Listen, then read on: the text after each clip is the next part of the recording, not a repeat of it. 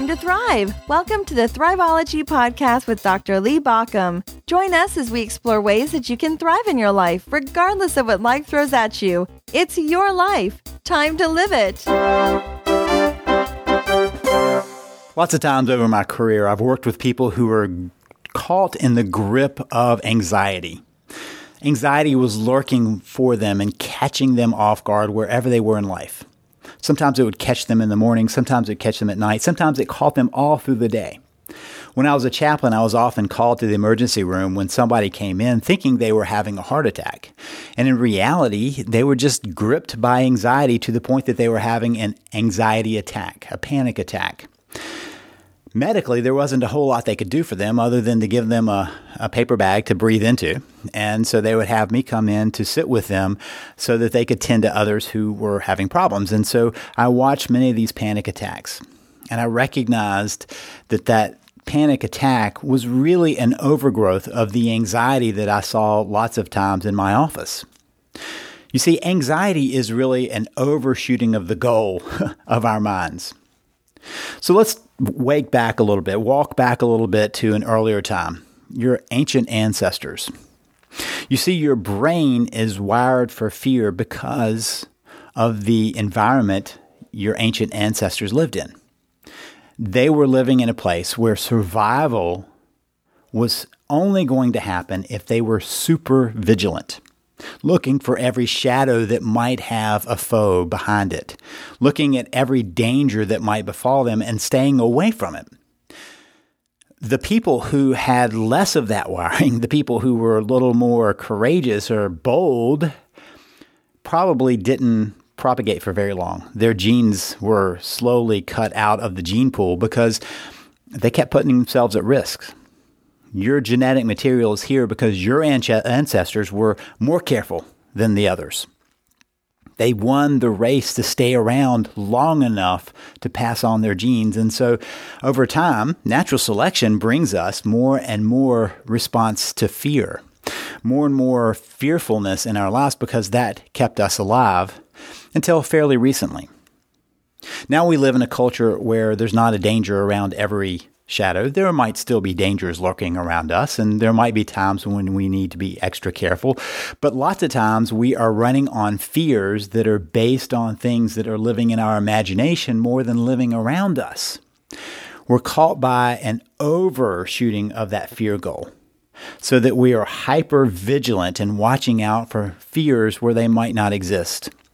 Generally, most of us go to offices or to work that's pretty safe, especially compared to what it would have been like on the savannah or in the forest or wherever our ancestors came from. So we walk into situations that are already at a far less mortal danger to us, and yet we respond to them as if they are putting us at risk. Many of us experience that fear on a regular basis. Now, let me once again say there are times when the real world is still risky, just far less often than our ancestors. And yet, we are living in a brain that was built in a very dangerous time that we carry with us into a much safer time. And so we have this anxious response. Think of anxiety as fear multiplied. And that fear multiplied runs rampant in us, ramping up our psychological and our physiological system. Psychologically, you might know this anxiety by the racing thoughts that it creates. Your brain just can't stop. If you've ever awakened to thoughts running through your head about all the horrible things that might happen in your life, or maybe when you're trying to go to sleep and that part of your brain takes over and starts reminding you of all the things that have to be done and all the things that are at risk and all the things that are in your world that are racing around in you, you can get wrapped up in the racing thoughts. The same thing happens if something occurs. Maybe you go to work and suddenly you're called in to the boss's office, and before you can get to the office, your brain is already racing through all the possible scenarios of why you're being called in and how you need to respond and what's going to happen now and how your life is going to be ruined when you lose your job and all the other things that pop through our mind on a regular basis. And because of those racing thoughts, it creates fearful feelings within us. That fear where our whole body begins to kind of vibrate on this new feeling of fear happens, and then we feel overwhelmed.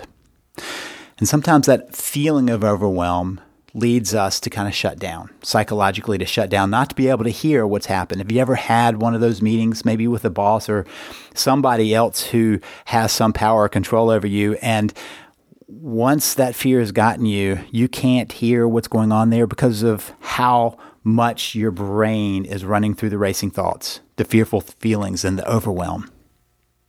And then there's that sense of dread that often flows from anxiety, where you're just sure that something's going to happen. See, our brain has this one little cool trick that it does, where it keeps looking for all the possible things that could go wrong. And so it creates scenario after scenario after scenario of all the bad things that might come our way. And eventually, guess what? It's right about something. And when it's right, it's able to say, see, I told you so. I knew this was going to happen. Forgetting all of the other places, all of the other things where it didn't happen, all the other predictions you had that never came true, all the fears that ended up just being imaginary. But because they every now and then happen, we can walk around with a sense of dread going, I knew bad things were going to happen. So physically, there is also a response in our body. When we are feeling the anxiety, our body is getting pumped full of adrenaline and other hormones that are getting our body in a heightened state, ready for whatever might come our way. And because of that, we tend to have some physiological responses. For instance, lots of people, when they have anxiety, sweat profusely. Not because it's hot outside. In fact, it could be freezing cold, but their body is in a state that it's sweating to make sure it's cool enough. If a fight comes along, they'll be ready. And so the sweating is a way of the body preparing for a confrontation. Sometimes we have a getaway sensation in our body. I talked about it before, but when I was a young teen, I had the job of locking up our church. And one of the things that was true about locking up the church is I had to walk the halls of this darkened church in the evening. Had to check the doors, turn off the lights, make sure everything was locked. And I remember as I would walk through, I'd hear the noises, the clanking of the pipes and the swaying of the building. And I remember walking through and feeling in my feet that my feet just wanted me to desperately run to the end of the hall. And I had to remind my feet that I was okay. I had to remind myself that I didn't need to run because I had this getaway sensation that was flowing through my body. The adrenaline was getting me to feel like I needed to flee. Sometimes we feel a little bit shaky. That's what happens when adrenaline hits us. It makes us feel a little shaky inside, and sometimes we even have a little tremor in us, and that's part of that fear of the confrontation. Our mouth might go dry. Sometimes we have stomach problems. And when we have an attack, when enough anxiety overflows that it comes into a feedback loop, we have that attack, our heart might race.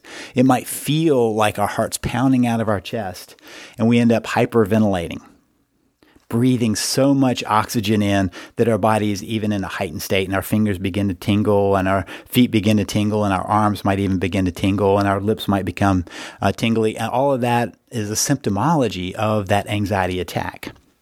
When it's just anxiety, just the level of anxiety, it might be just the sweating, the getaway, the shaky feeling, dry mouth, some stomach problems. But when it goes overboard, that's when we have that heart racing. So anxiety is asking the what if. And the problem is the anxiety creates loops. Anxiety over anxiety.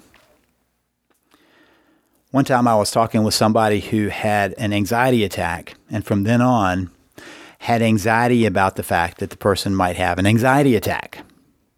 No longer were they able to be anxious about what had originally triggered the anxiety, but they were anxious about the anxiety. And that's the feedback loop I'm talking about.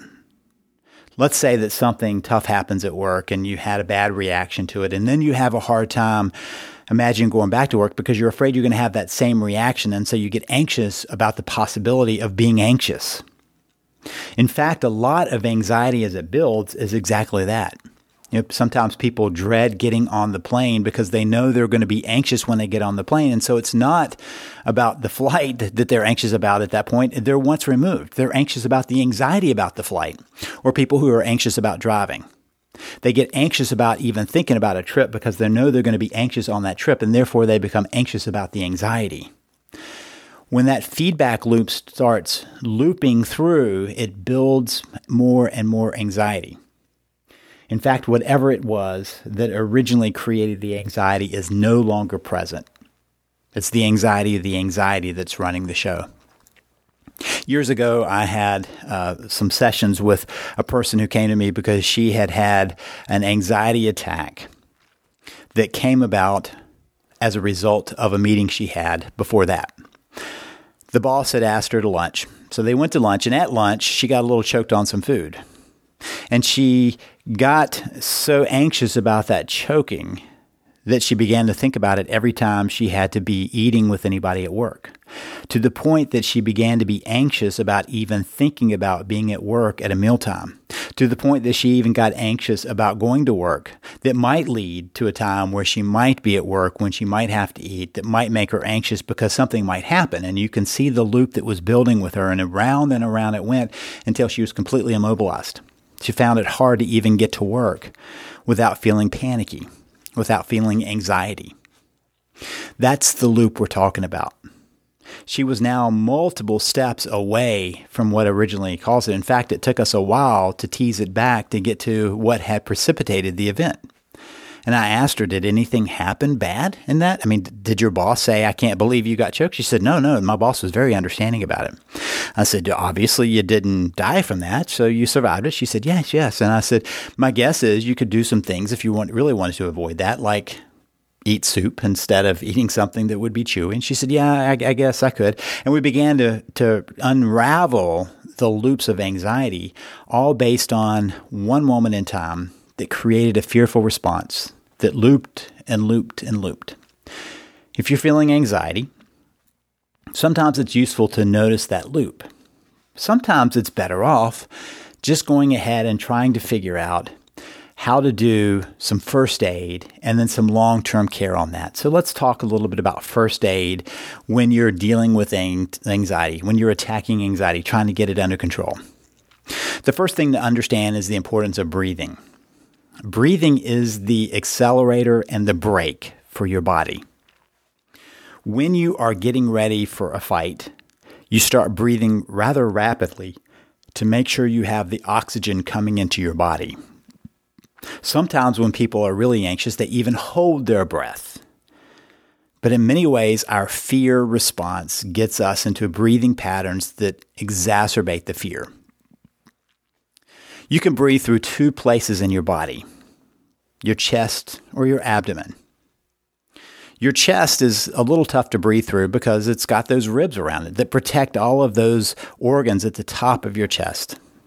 So your ribs kind of make it tough to expand your chest very, very far. Your abdomen, on the other hand, can go in and out a pretty good amount, which is how we're designed to breathe. If you put a baby down, you'll notice that the baby breathes through its belly. If you watch a baby who's sleeping, you'll notice that what moves is the belly button as it goes up and down as the baby is calmly breathing in and out. If you've ever had yoga or tried to learn to play a musical instrument that required some breath or sing a song in a class, you'll notice that they teach you to breathe from your diaphragm, deep in your belly. Now, that's the correct way that we're designed to breathe. But when we're threatened, our body does something to protect us. It tightens up our stomach, our diaphragm, to protect the organs that are in that area, which creates a feedback loop to our brain. If we have a diaphragm that's being held tensely, it tells our brain that it's trying to protect itself from attack. And so our brain decides to step on the accelerator of anxiety. And when we step on the accelerator of anxiety, our brain starts looking for all the threats possible in the area to make sure that it's dealing with what needs to happen. And here's the problem. The part of your brain that is deep within you, the deepest part of your brain, is what's responsible for that anxiety response. It doesn't understand words. And so it's looking for signs, using your auditory and your vision to bring in, and your smell to bring in early signs of attack, early signs of threat. They're deeply wired, and so when your stomach is clenched tight, your brain starts looking for all those other threats, starts thinking through all the possibilities and scenarios that could go wrong, and suddenly you find yourself in an anxious state. So breathing is an accelerator because when you tighten your diaphragm, you start breathing through your chest. Breathing through your chest tells your brain there's a problem. But breathing can be a brake. It can break the whole anxiety system simply by moving to a calming place. There's the idea of box breathing that comes to us from the Special Forces. SEALs practice the belly breathing, going on a box breathing system in order to calm themselves down in stressful situations. My guess is that if they can use it in times when there really is truly a threat around them, you and I can use it in regular life with pretty good success. So think of a box. There are 4 sides to a box. And I want you to think of starting on one lower corner. And as you take a big breath in from your diaphragm, you're going to use a 3 count.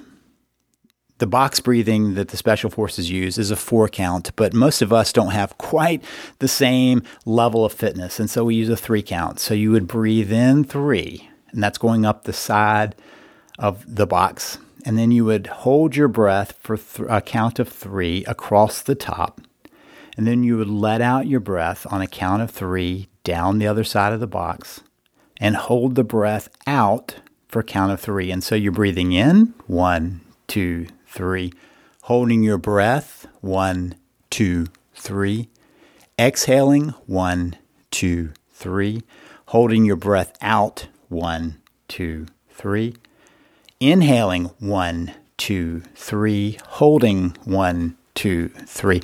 So you've got a 3 count of inhale, 3 count of holding your breath while it's all in, exhaling to 3, holding that exhale breath for 3, and around the box you go. Some people find that when they are holding their breath on the exhale, that a count of 2 is about all they can manage, and that's okay. It comes close enough to a square. When you practice that, in the middle of having anxiety upon you, you're telling your brain that everything's okay. But you've got to isolate the place to breathe from. So if you put your hand on your diaphragm right over your belly button and the other in the middle of your chest right over your breastbone, you want to practice breathing so that only the hand on your belly button moves. Some people find that in order to isolate that, because we have been raised in our culture to hold our gut in, to stand up straight and hold our gut in, so we haven't learned to do that diaphragmatic breathing. So some people find that they have to lie down on the ground and put a hand on each of those places. Lying down helps you see which one is working. So when you lie down, you put a hand on your belly button, hand on your breastbone, and practice breathing to find that diaphragm so that only the hand on your belly button is moving.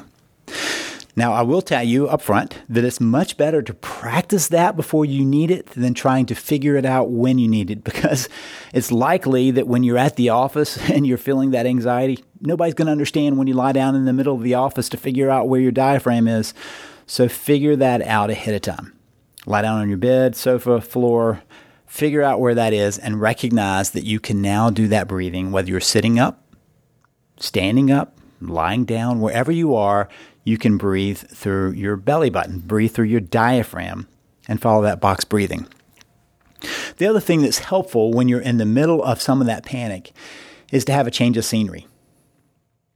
Let's say you're somewhere and it's so overwhelming to be there, you decide that you need to step outside or step inside to get away from it. Sometimes it's just a matter of closing your eyes and picturing somewhere peaceful, something that brings you peace. For me, it's the beach, the ocean, being beside the ocean. And I can imagine that in my mind's eye and have a change of scenario, have a change of pace that pulls me away from that immediate situation. Now, the thing that you'll notice is that what you don't want to do is to avoid the situation that's creating the anxiety. You need to refuse to avoid all of that. You might have to take a step back. But imagine if the way that everybody deals with something making them anxious is they avoid it. Imagine what we begin to avoid. Going to work, difficult conversations, driving in the car, if that creates fear, taking a flight in an airplane. We start giving so much over to what makes us anxious that our world begins to close in on us. So we can't let that happen. You see, when we show whatever it is in our mind that something that's making us anxious should make us anxious, it doubles down on that. So let's say that you decide not to go to work because you're anxious about something that might happen at work. You just told that part of your brain that going to work is dangerous enough that you're going to avoid it. So then the next day, it reminds you of that and doubles down on that to make sure that you really understand how dangerous that is by making you more anxious. We build in a habit of anxiety when we avoid what made us anxious. Now, we might need to take a step back. Maybe we go to an exercise class and we find ourselves on the front row, and that's too anxiety-provoking because we've never been there before. And so we back up a few rows. We haven't avoided the class, but we found a way to moderate that level. Or maybe you have something difficult that you need to say to a spouse and you realize that you just can't do it in person. So you write a letter and ask them to read it while you sit beside them. That's one step back from the anxiety. We find ways of stepping just a little bit away from it, not out of the room, not out of the building, but just a little step away so that we can practice our breathing, imagine ourselves at a calm place, and move forward. Now, long term, one of the things that we need to watch for is the fact that we tend to catastrophize issues. And when we find ourselves taking it to the worst case scenario, we find ourselves exacerbating that anxiety. One of the things that I've adopted in my own life is looking at things from a we'll see place. Years ago when I was sick, I had lots of people telling me what would happen or what could happen to me because of my illness. And I adopted the stance of saying, we'll see. We'll see what happens. I can't deal with what might happen out there. I need to deal with where I am right now. So we'll see. And that began to be my way of backing off from catastrophizing. And remember that we always catastrophize when we're looking at the worst case scenario of something that hasn't happened yet, when we're looking out there. It is absolutely true that I could have been disabled. It is absolutely true that I could have suffered lots of physical ailments related to this. It's absolutely true it could have killed me. But it did me no good to think about that and process that as if it were likely to happen when it hadn't happened yet. I decided I could face those pieces as they came, not ahead of time. In fact, I don't find much that happens good when we play it out ahead of time. So remember to watch yourself catastrophizing. The other thing is that I find myself with two good tools in my tool belt long term. One is to find some activity every day. When our body is in motion, it burns off some of the adrenaline. Our body is not designed to be under a constant load of stress that we often live in our culture. It's part of the reason exercise is so good for us psychologically. It gives us a chance to burn off some of that adrenaline that builds up. So I put activities into two different categories. I put in one category are the things that are just me being active, maybe going for a run, and things that are more repetitive, going for a run, going for a paddle, things like that. Now, when I'm doing those things, I can certainly think. And many times I think about what I'm working on and creating, writing about while I'm doing those repetitive exercises, when I'm walking in the morning, for instance. So those aren't really necessarily a relief from the thought process, but it gives me a chance to kind of problem solve those. Then I have another group of activities that are distracting and engaging activities. When I scuba dive, I realize that from the moment I slip into the water until the moment I come up, I have no room to think about anything else going on in my life. It's kind of like a mini vacation. I go down and I come up, and in between, I haven't been able to think about all the problems that might await me on the surface because I need to be focused on what's going on around me. Recently, I found the same to be true with jiu-jitsu. I have to keep my mind on what's going on. If I'm learning in a class, I have to be focused on what the instructors are talking about so that I can work on that particular move. If I'm sparring with somebody, rolling with somebody, I have to be thinking about what's going on and what they're trying to do to get around me so that I can only focus on that event. In other words, an immersive event, something that's so engaging and distracting that I can't think about the rest of life, gives me a mini vacation. It breaks the loop, breaks the spiral. Some people find that when they go to a movie or read a book. Some people find that those events don't do enough, but we all have some place that we can find that's engaging and distracting enough that it breaks the anxiety loop and we get a break from it. That break helps us get to a new state. So long term, the three pieces that I want to suggest is one, watching for catastrophizing thinking to make sure you don't fall prey to that. Two is to find something that keeps you active on a very regular basis, if not daily, to make sure that you're able to allow your body to process that extra adrenaline that we all carry around with us. And three is to find activities that are so engaging and distracting that while you're there, you're immersed in it and you don't have to be in that anxiety loop. I hope this has been helpful for you in learning how to attack your anxiety. I have other resources on my Thriveology website that you can learn. If you go to thriveologypodcast.com and do a search for anxiety or depression, you're going to find some other episodes that will talk about how you can attack them both physically and mentally and emotionally to get to a better place in life. I also have a number of books that might help you. One is my book, The Thrive Principles, 15 Strategies for Building Your Thriving Life. You can find that at thethriveprinciples.com, thethriveprinciples.com. I also have a book about how we get stuck because we violate these laws that are around us. And part of this is dealing with that anxiety in better ways. And so you can find that at theimmutablelaws.com, theimmutablelawsofliving.com. That book is The Immutable Laws of Living.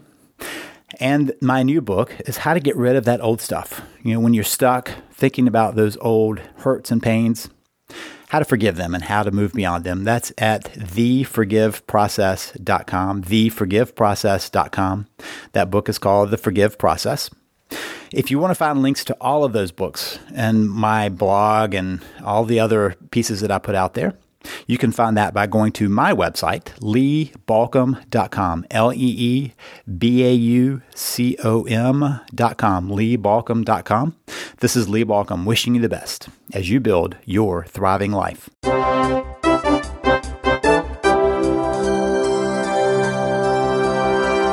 Listening to the Thriveology podcast. Thank you for listening. If you want more information, visit us at thriveology.com or at thriveologymagazine.com.